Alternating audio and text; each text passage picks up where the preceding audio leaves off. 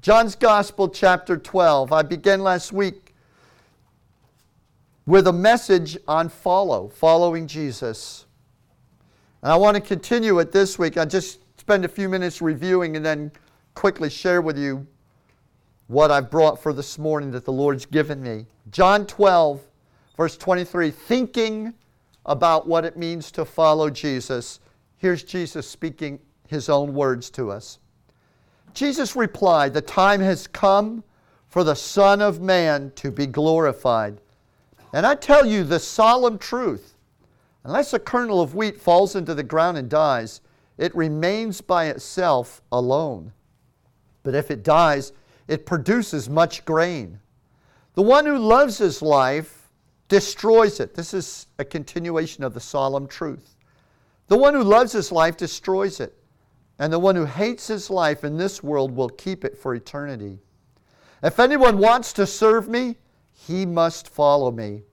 And where I am, my servant will be too. And if anyone serves me, the Father will honor him." The difference between believers and followers is that many believers in Jesus follow their own lives. Though they believe in Jesus, they do so with very little alteration to their own behaviors or their own values. But the difference between a believer and a follower is that followers of Jesus adapt their lives to where Jesus is going and what Jesus is doing. The other thing that Jesus brought out, the other point that He brought out, distinguishing followers from believers, is that to glorify God, one must leave this world with more than the self that they came into it with. Jesus referred to this as the solemn truth, which is, if you live for self, you will die alone without fruit and without glory. However, denying self to follow Jesus leads both to fruit and honor from God. Matthew 16, 24 and 25, Jesus said it like this: "If anyone wants to become my follower, he must deny himself, take up your cross, and follow me. For whosoever wants to save his life is going to lose it, but whosoever loses his life for my sake will find it." So let's be where Jesus is going, and let's be doing what Jesus is doing. Hallelujah. Let's be followers. This morning I want to continue from the message last week when I was talking about correction and how we receive correction, and do we seek God for correction. And I want to expand a little bit more on the thought of self-denial. We probably don't hear a lot about self-denial in our gospel preaching today. But taking from James' epistle, let me read in James 4, 6 through 8. "But God gives more grace." Isn't it wonderful that the Lord is willing to give more and more grace, the power of grace? The Bible says God gives more grace. "Therefore," God says, "God opposes the proud, but gives grace to the humble." Here's the line: "Submit yourselves therefore to God. Resist the devil, and he will flee from you." Notice the devil doesn't flee from you because you resist him. He flees from you because you have submitted to God. You can try to resist the devil, use words and language, even Bible verses. But if he's not leaving, if he's still in your face, maybe you should consider, have I submitted to God? The devil runs from people who are submitted to God. Now the word deny, when we talk about Christian self-denial, the word deny in Greek has a very simple meaning. It means to say no. Just say no to drugs. Here's a good one for the 21st century. Just say no to your kids when they want to do wrong things, or to yourself. So what is self-denial? If the word deny means to say no, self-denial simply means to say no to self. So if you're going to say yes to Jesus, be prepared to say no to self. There's going to be a conflict if you don't. Because self is going to want to go in the other direction than the one that Jesus went in. So who you follow, that is your Lord. You could say Jesus is Lord, but if you follow yourself, you are Lord. Is that not right? Who you follow, that's your Lord. It's not who you believe in. It's who you follow. That's who is Lord of your life. So there are many Christians who absolutely profess that they believe in Jesus, and they probably do believe in Jesus.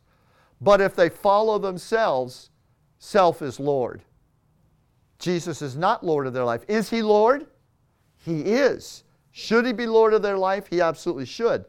But in reality, He's not Lord of their life if they are following self rather than following Jesus. So Jesus calls upon His followers to reject your natural inclination towards the lordship of self in order to follow Jesus' lordship. They're in conflict with each other sometimes.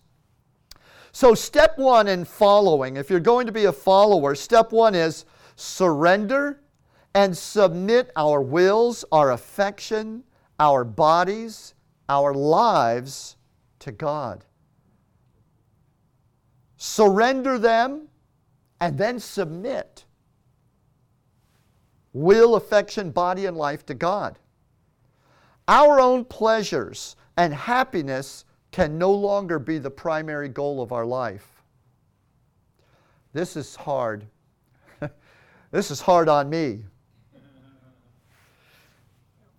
You know, Proverbs says, if you're given to appetite, put a knife to your own throat. Oh man, got me. I mean, if you're a person who has big appetites and you live for those appetites, the Bible says you might as well go ahead and just cut your own throat. So our pleasures and happiness can no longer be primary goals. If you're going to follow Jesus, you must be prepared to say no to self. Instead, we must be willing to set aside everything, lay down our own lives if it's required, in order to pursue God's will. Peter described Christian self-denial like this in 1 Peter 4, 1 and 2. So, since Christ suffered in the flesh for us, for you, arm yourselves with the same thought and purpose, patiently to suffer rather than fail to please God. For whoever has suffered in the flesh, having the mind of Christ, is done with intentional sin, has stopped pleasing himself and the world, and pleases God, so that he can no longer spend the rest of his natural life living by his human appetites and desires, but he lives for what God wills. So what is he saying? He's saying that Christian suffering isn't going out and creating suffering for yourself. We see depictions of we call them dark ages for a reason, Middle Ages, because Christianity in the Middle Ages had the mistaken notion that self-flagellation or whipping and beating yourself or some form of creating suffering for yourself pleased God, that God was looking for suffering in your life, and that was what perfected you. But that is not at all what the Bible teaches. The Bible teaches denying self if self gets in the way of obeying God. But know this is what Peter was saying, know this, be prepared. The moment you stand up against yourself because God's calling you to do something and self wants to do something different, you are going to suffer. Because to say no to self causes suffering. Does anybody not know that? If you don't know that, it means you have never said no to self. If you've ever said no to self, there's no suffering quite like it. So, are we willing to forsake all, to give up everything, including our lives, to follow Jesus? Remember, you are not forsaking or giving up or denying in order to prove your love for Jesus. You're doing it in order to follow Jesus. This is all about following. It's very practical. So are we willing to lay self down to follow Jesus? So denying self isn't creating self-sacrifice. It's obeying Jesus without letting self-interest get in the way. In James chapter 1, verses 12 through 15, he deals with how self-denial deals with temptation. How does self-denial relate with temptation when we go through temptations? And James deals with it, so I'd like to bring it out and talk about it a little bit. He says, happy is the one who endures testing, because when he has proven to be genuine, he will receive the crown of life that God promised to those who love him. Now, let no one say when he is tempted. He used the word testing before. Now he's talking about temptations. Let no one say when he is tempted, I'm being tempted by God.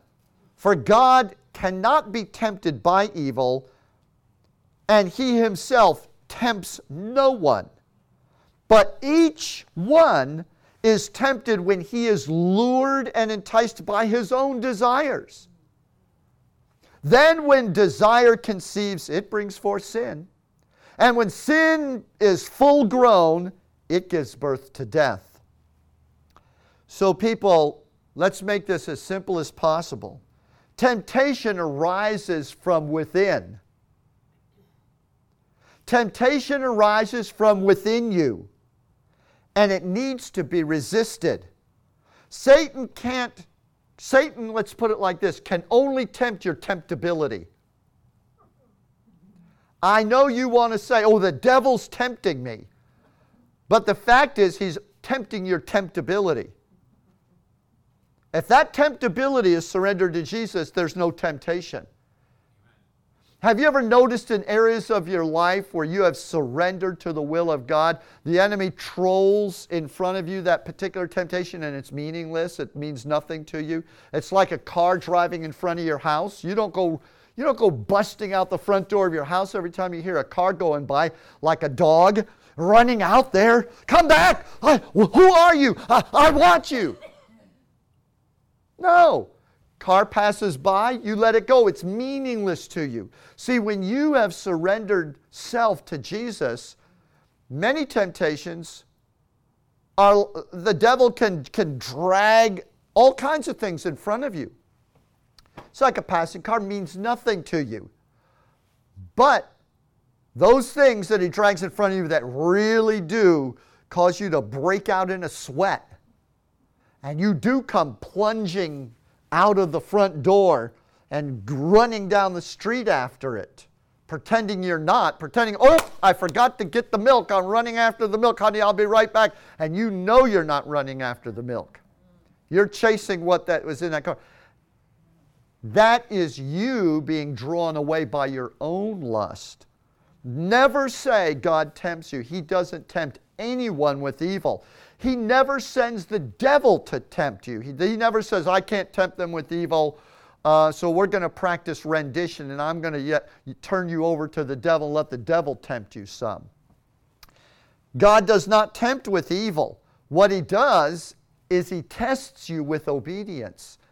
And God never calls you to be obedient just for the sake of seeing how long you'll jump, how high you'll jump, He always calls you to do things because it's His perfect will that that be done.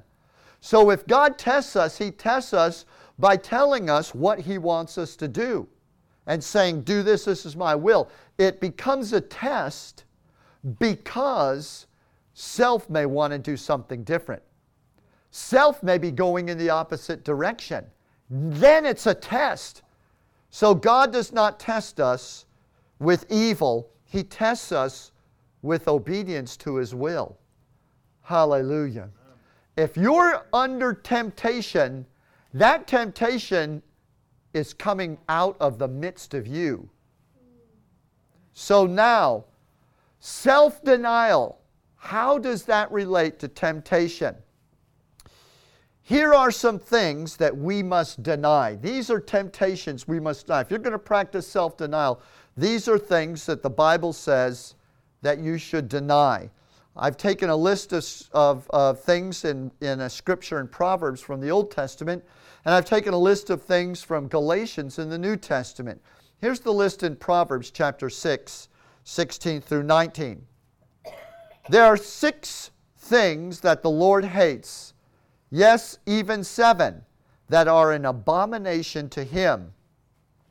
Haughty eyes, a lying tongue, hands that shed innocent blood, a heart that devises wicked plans, feet that are swift to run to evil, a false witness who pours out lies, a person who spreads discord among family members. Those are all things, according to Proverbs, we should practice self-denial. Deny self when the temptation to do any of those things arises from our heart. In Galatians chapter 5, verse 19 through 21, Paul writes, "Now the works of the flesh are evident: sexual immorality, impurity, sensuality, adultery, idolatry, sorcery, which is witchcraft, hostility, strife, jealousy, fits of anger, rivalries, dissensions, divisions, envy, drunkenness, orgies, and things like these," Paul goes on to say, "I warn you, as I warned you before, that those who practice such things will not inherit the kingdom of God." Wow. So these are all things in the list that I read. If they begin to arise in your heart, what should you do? Be prepared to say no to self. How do we get to some of these? Adultery, idolatry, hostility, strife, sowing discord, fits of anger, rivalries, envy. How do we get ourselves involved in things like this? It begins by allowing the temptation, feeding it, giving a little attention to it in your heart, instead of saying no to self. You see, when you and I are called by Jesus to be His disciple, He says, if you are going to be my disciple, you must be prepared to take up your cross and follow me. You cannot say no to these things and hope to be successful, because these are coming out of the natural man. And you can no more say no to these things than you could to take a saw and saw your own limbs off, as awful as that sounds.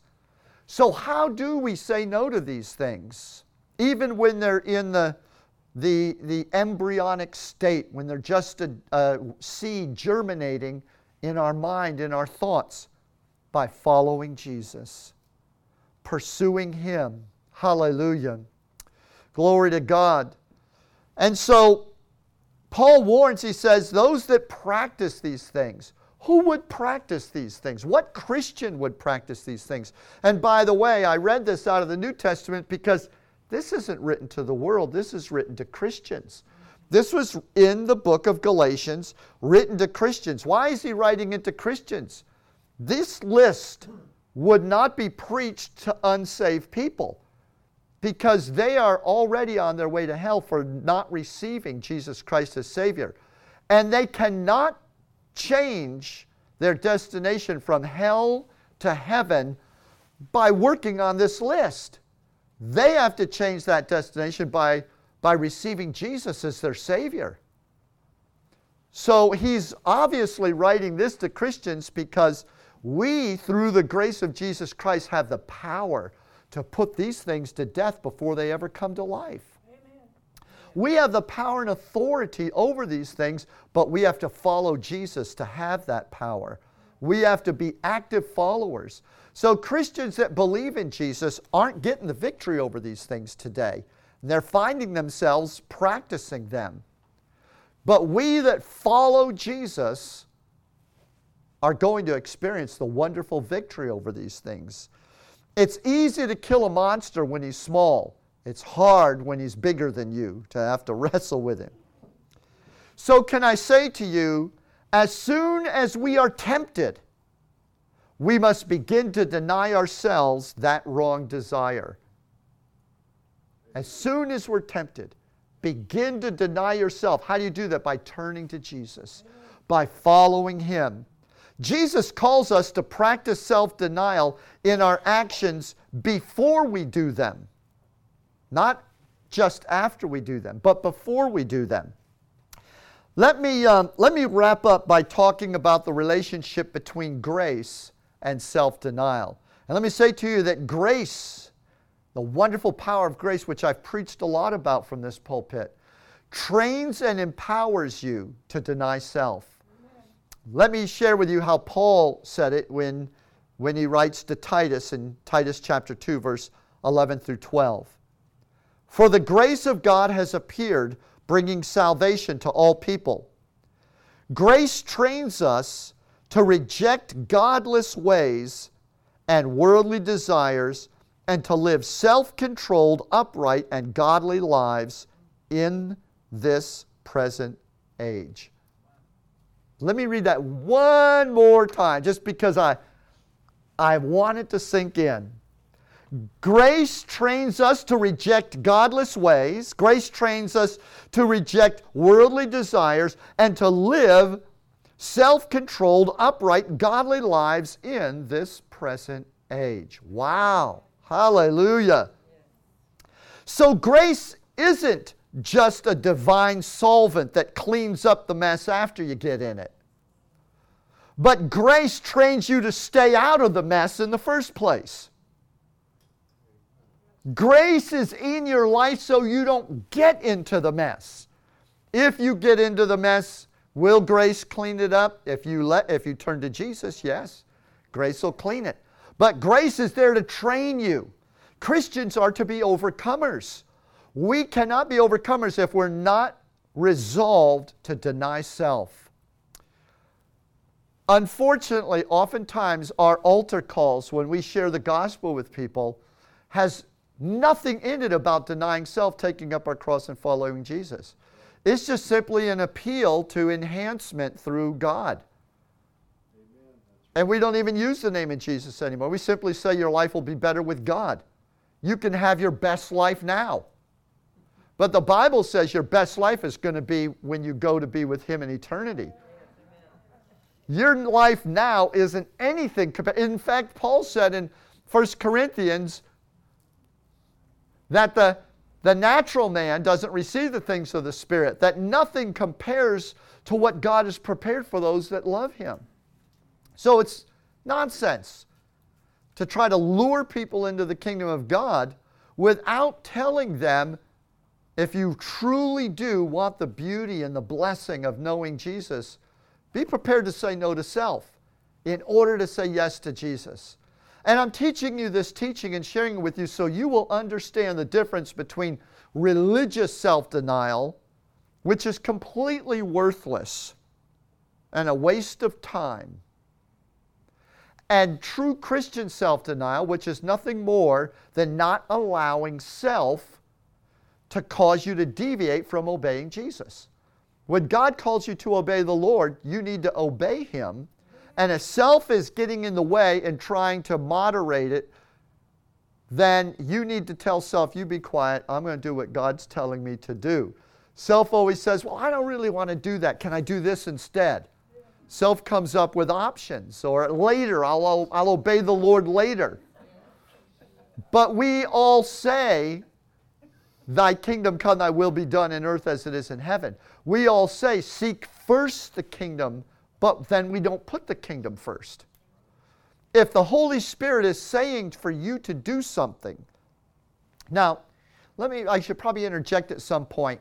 If self-denial is not you abdicating and giving up your whole personality and your will and letting other people just put a hook in you and whatever people challenge you to do and tell you to do, whatever a church challenges you to do, or you read some book some guy's gotten a revelation and he's all boiling over with it, and you read that book and you think, oh my God, I need to run out and do this right away. Don't ever do what, I don't care if it's me or preachers or pastors, prophets, books, TV evangelists, or churches tell you to do. Do what the Holy Spirit shows you in the Word of God that you're to do. That way everything you do is as unto Him. And you're not just trying to prove that you love the Lord, because the enemy will send along all kinds of evangelists and prophets and books and things. So God is not saying self-denial is crushing and destroying your will so that you have no will. You just go with whatever wind blows. You're the dust that goes with it. Instead, self needs to be intact. It just needs to be surrendered to Jesus. You need to have your mind. You need to have your intelligence. Matter of fact, you're going to be a better Christian if you think. So it's good to think. And the Bible says we should think according to the Word of God. So be a thinking Christian. So God has given grace to train you to reject godless ways and worldly ways. That means that God wants it to come from within you, that you say, you know what, let me put that off for right now because it's more important that I do this. That's maturity. That's what the Lord's trying to bring. In Romans chapter 12 and verse 2, familiar passage of Scripture, but it really brings this nuance of self-denial out. Do not be conformed to this present world, but be transformed by the renewing of your mind, so that you may test and prove what is the will of God, what is good, what is well-pleasing, and perfect. So, you see, grace has been given to us to not just give us the power to overcome, but to train us as well as give us the power to say no to self. And we do that by allowing our minds to be renewed, by learning what God's will is. You see, God wants you and I to know Him and know His Word so clearly, and to have walked with Him, and to have gone through the suffering, not that other people have put on you, but the suffering that you yourself have put yourself through in order to obey God by saying no to self so that you can say yes to Jesus. Amen. That is the suffering that is meaningful. It's when you take up your cross to follow Jesus, not when you let other people lay their crosses on you, but you take up your cross to follow Jesus. That is when it matters, because it's personal between you and the Lord. And when you do that with the Bible in your lap and as a praying Christian and a tender heart, and you're ready to obey God, it's a great learning process. You're being trained by the grace of God how to say yes to Jesus, and you are being trained how to let that car go by and it has no effect on you. The temptability factor drops to zero. Hallelujah. Isn't that wonderful? Praise the Lord. So, I sum up this by saying submitting to Jesus, renewing your mind, is the grace training that empowers your will to choose to deny self in order to obey God. How many of you want to follow Jesus? Whatever it costs. If you want to follow Jesus this morning, I want you to stand. Now that you've heard a little bit of message of what it costs to follow Him, if you want to follow Jesus, let's stand together.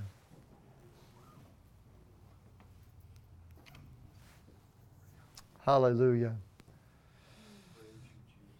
Praise the Lord. And I know that those that are not able to stand are jumping up and down standing in the Spirit. Hallelujah.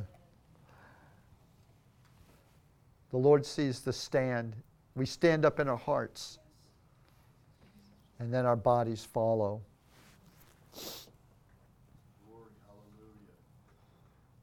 I really see the devil losing his grip over your life. The more you hear this and follow it, Satan releases has no power over you. How's that sound? Lift up your hands to the Lord. Before I bless and dismiss us, I want to pray over you. Father, I just say thank you. Thank you for making us your bride. Thank you through the blood of Jesus that you have purchased us. And now, Lord, we respond this morning by coming to you. Our response to you is to say yes. Lord, we are willing, by your grace, to be taught. We don't want to be puppets of anyone else, but we definitely want to be servants of the Lord and to follow you. And so, Lord, give courage to every man and woman today to have new resolve as they leave this meeting this morning, to let the Lord lead their life. Lord, I can see the devil losing power, the destroyer that wants to destroy marriages, the afflictor that wants to bring disease and cancers and suffering, the accuser that wants to bind you with condemnation. He's losing power. The more you say yes, the more his no loses its power over you. I pray for you that victory will arise in you this week, that you will pursue and call out on Jesus in a new powerful way and be swept up in a renewal of the Holy Spirit. Hallelujah. In Jesus' name.